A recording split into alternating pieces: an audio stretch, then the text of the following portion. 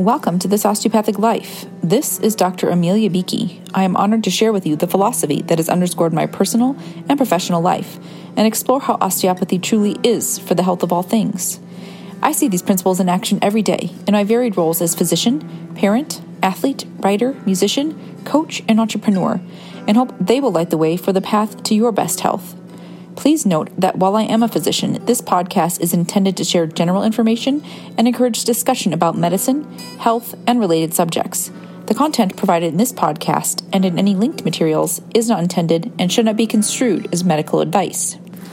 Thank you for joining me for episode 41 of season 3 of This Osteopathic Life. We are on day 14 of the daily podcast adventure, a little bit of a discrepancy in the day on which this is recorded, playing the time zone game, and that might be its own episode to go through that all. I'll give a brief summary. I have traveled out west to Ojai, California for the Physician Coaching Summit with the Institute for Physician Wellness, and I was meant to arrive at 5:40 Pacific Standard Time and meet up with my dear coach friend and make my way to the resort to settle in and go to the reception and prepare for the morning. And as life and timing would have it, my flights in Chicago were delayed and delayed and delayed and delayed. And so it's about 5 hours later than planned. And so I'm riding my time zone fluidity. And Dr. Funky, don't come after me for this. I am going to be on Pacific time right now to complete this, and then I'm going to move into Eastern time in the morning as I have the honor and privilege of leading a workout to open up the event both tomorrow and the following day. And so this episode, we're going to get through those final 2 components of the activation process. I don't want to say get through. That seems like a laborious obligation, but we're going to experience and express and transcend and put together this activation process. We're going to see the whole, right? And that's really what it is when we're going through this in real time in the course. And in any case, I just wanted to take that moment and see that today was an opportunity for me to apply so many of these concepts. So the day started quite early, and my husband took me to the airport. It was relatively smooth leaving from a small airport. The flight to Chicago was on time, no major issues. I had this sense when I first arrived that I should attempt to get on. There was an earlier flight leaving for Denver, and I thought maybe I should just try to get on that. I had this feeling that the flight on which I was scheduled wasn't going to leave. I can't say why. I don't know that I identify as having any psychic capabilities, but I just had this sense that it wasn't going to happen. And I had 2 objectives on the day. Well, let's say 3. Getting to the event on this day. I've been to events where I've had to miss the first day and the first portion. And when you're contributing, that becomes a little bit more of an issue. So that was objective 1. Objective 2 was that I wanted to dine at Root Down in the Denver International Airport, one of my favorite spaces and meals. And number 3 was to get a workout in, and that could be in one of those stops. I had a really lengthy layover anticipated in Denver, but I found out that the airport there didn't allow for day passes to their gym, so that became a little more complicated. And what happened is that in the Chicago layover, I was actually able to access a day pass hotel gym there and had a brief workout that I learned could have been longer because the delays kept going and going. But in the grand scheme of things, it all played out in the best way and in a way that was actually quite functional. Workout, check. Route down arrival, check. I had to go on a later flight, so I missed the arrival and reception, but I'm here on the night before, and I actually got to meet another course participant and share a ride and share the experience, and also had an interesting engagement on the flight, and that definitely will be its own episode on the final flight into Santa Barbara. And so in any case, the point of this is to see that there's always an opportunity to apply these concepts. And I could be disappointed and frustrated with the day. Totally allowable, totally reasonable, right? Hours and hours and hours of waiting and not knowing. And that little bits, we talk about death by 1,000 cuts sometimes. And had we known that it was going to be 5 hours in Chicago, you could arrange for that, right? People could go off site. They could settle in somewhere. For me, I often get into a flow state and work in the airport. It was harder to do because it was these little doses in this uncertainty, in this anticipation, in this waiting and hypervigilance because you wanted to make sure you didn't miss the reboarding and the rebooking and then having to troubleshoot. Versus I had the same amount of time layover in Denver anticipated, but because that one was fixed and known, it became a little easier to wrap your head around and engage with. And so as we walk through for this final time here, for this series of episodes, the activation process, let's just see where we've been. Let's notice the ways these can apply to various situations and recognize that that's where we're actually going to go here on number 11 of the activation process. So we assess, we take inventory of what is, and on this day, I can say, I have these 3 flights, I have this origin, I have this destination, I have these objectives, I can recognize them as expectations that I'm holding, and I have delays that are happening, right? There was a piece of equipment on the plane that wasn't working properly, right? It didn't meet the safety checks, and you don't want to take a chance on that being an issue, right? So that's where I can take inventory of it. Then acknowledge, clarifying the relationship of what I observe. This is where I begin to think about it. This is terrible. This is a waste of time. I could be doing so much more with my time. And those thoughts did come through. So remembering that when we do this work and when we practice becoming a noticer and a more active selector of our thoughts, recognizing how they can shape our results, those don't automatically go away and they don't have to go away. It's okay to think that, right? And I did a few times think, right, had I just known, I would have stayed and finished my rowing workout in the gym, in addition to the shortened barbell workout that I implemented so that I could get back in time for that second boarding out of 3 boardings. But we didn't know in that time.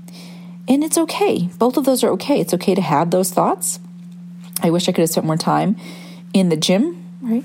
And it's okay to also recognize that you can shape the experience. And so if you're thinking this is terrible, and this is a horrible day, and I can't believe this, and of course this would happen, noticing the energy, right, and that shifts us into the awakened space. What energy comes from that? And so while I might feel frustrated or disappointed when I think, I could have had a whole nother workout in the gym, that can be fleeting, right? That can be short-lived, and I can recognize that that's a feeling I'm having because of the thought that I have, and it's okay, totally reasonable. I can notice that my energy can lend itself more to anger and annoyance, and that might shift my behaviors. So if I let myself think, I can't believe this is happening, this always happens to me, this is unfair, what a waste of a day, the energy begins to shift. And from there, you can start to take it out on others, be less kind to the people around you.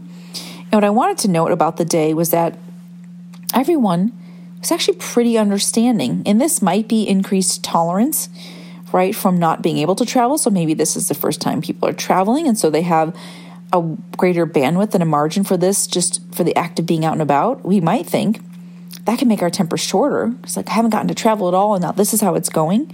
But overall, everyone was quite kind to one another, considerate, making space, saying pleases and thank yous, talking to the booking agents politely.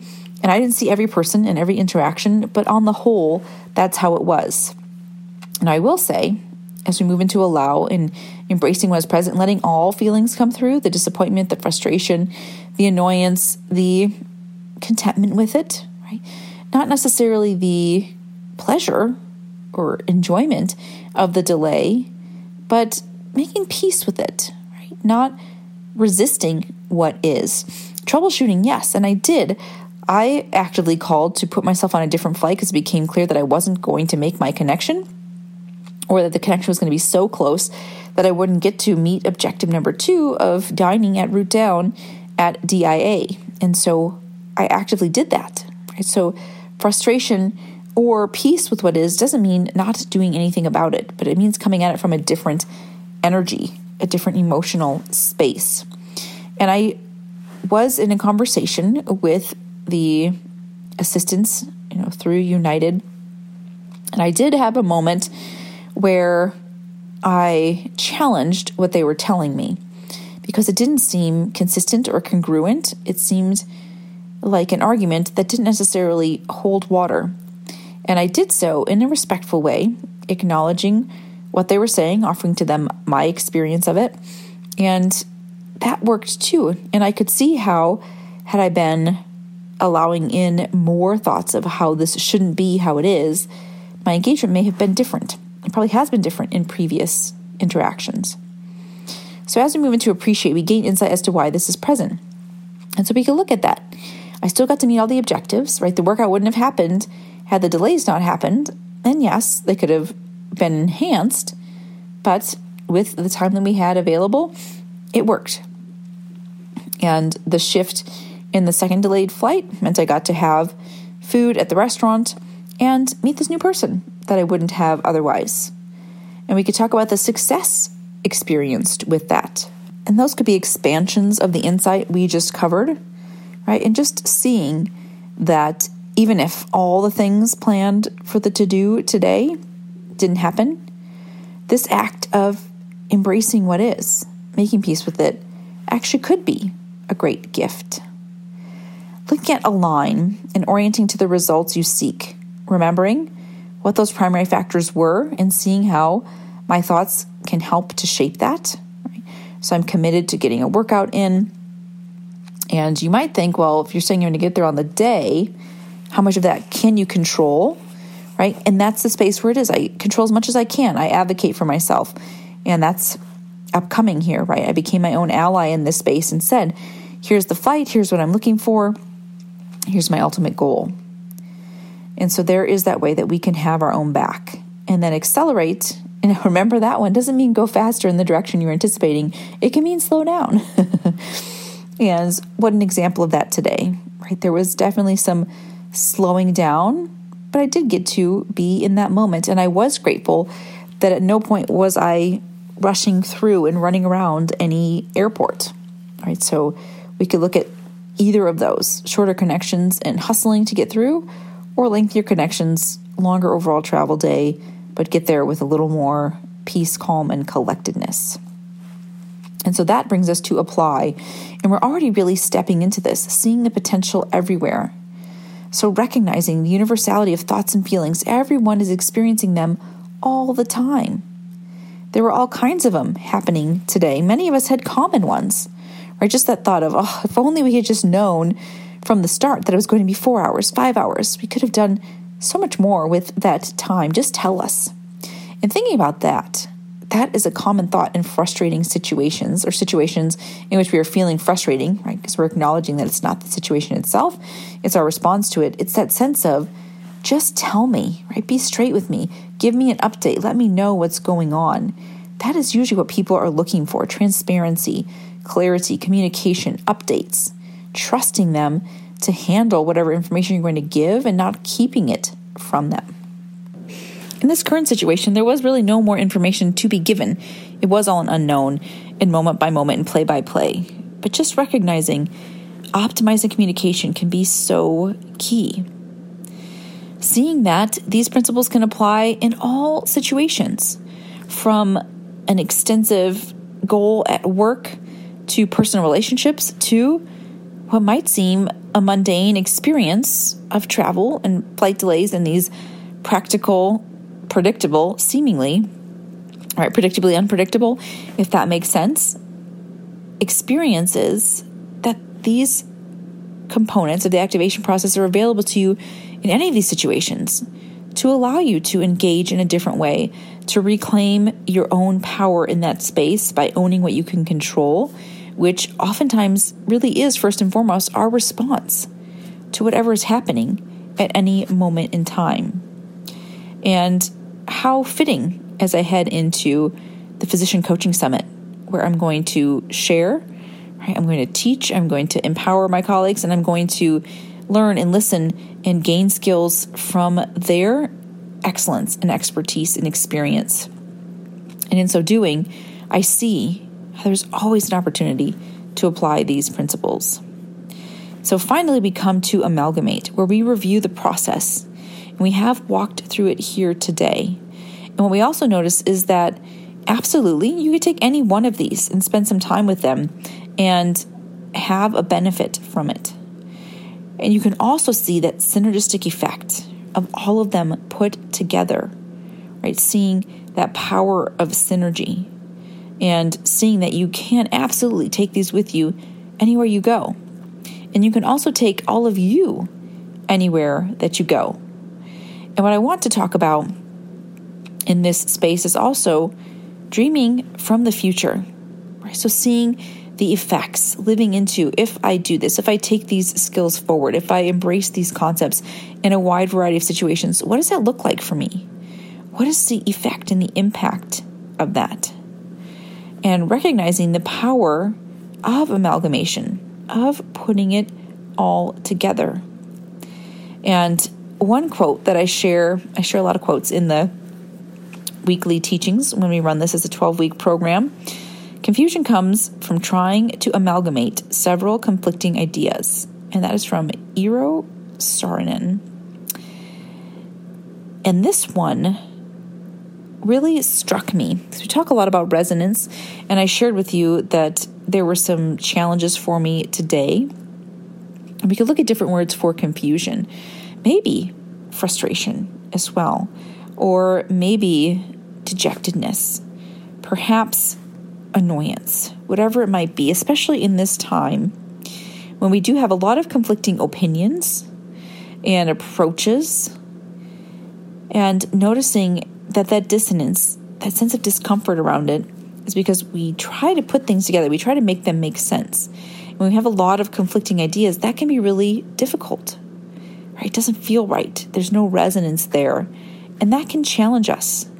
And so if you're experiencing a time where you feel confused, or you feel frustrated, or flabbergasted comes up for me, notice where there might be some conflict in the ideas that you're trying to put together.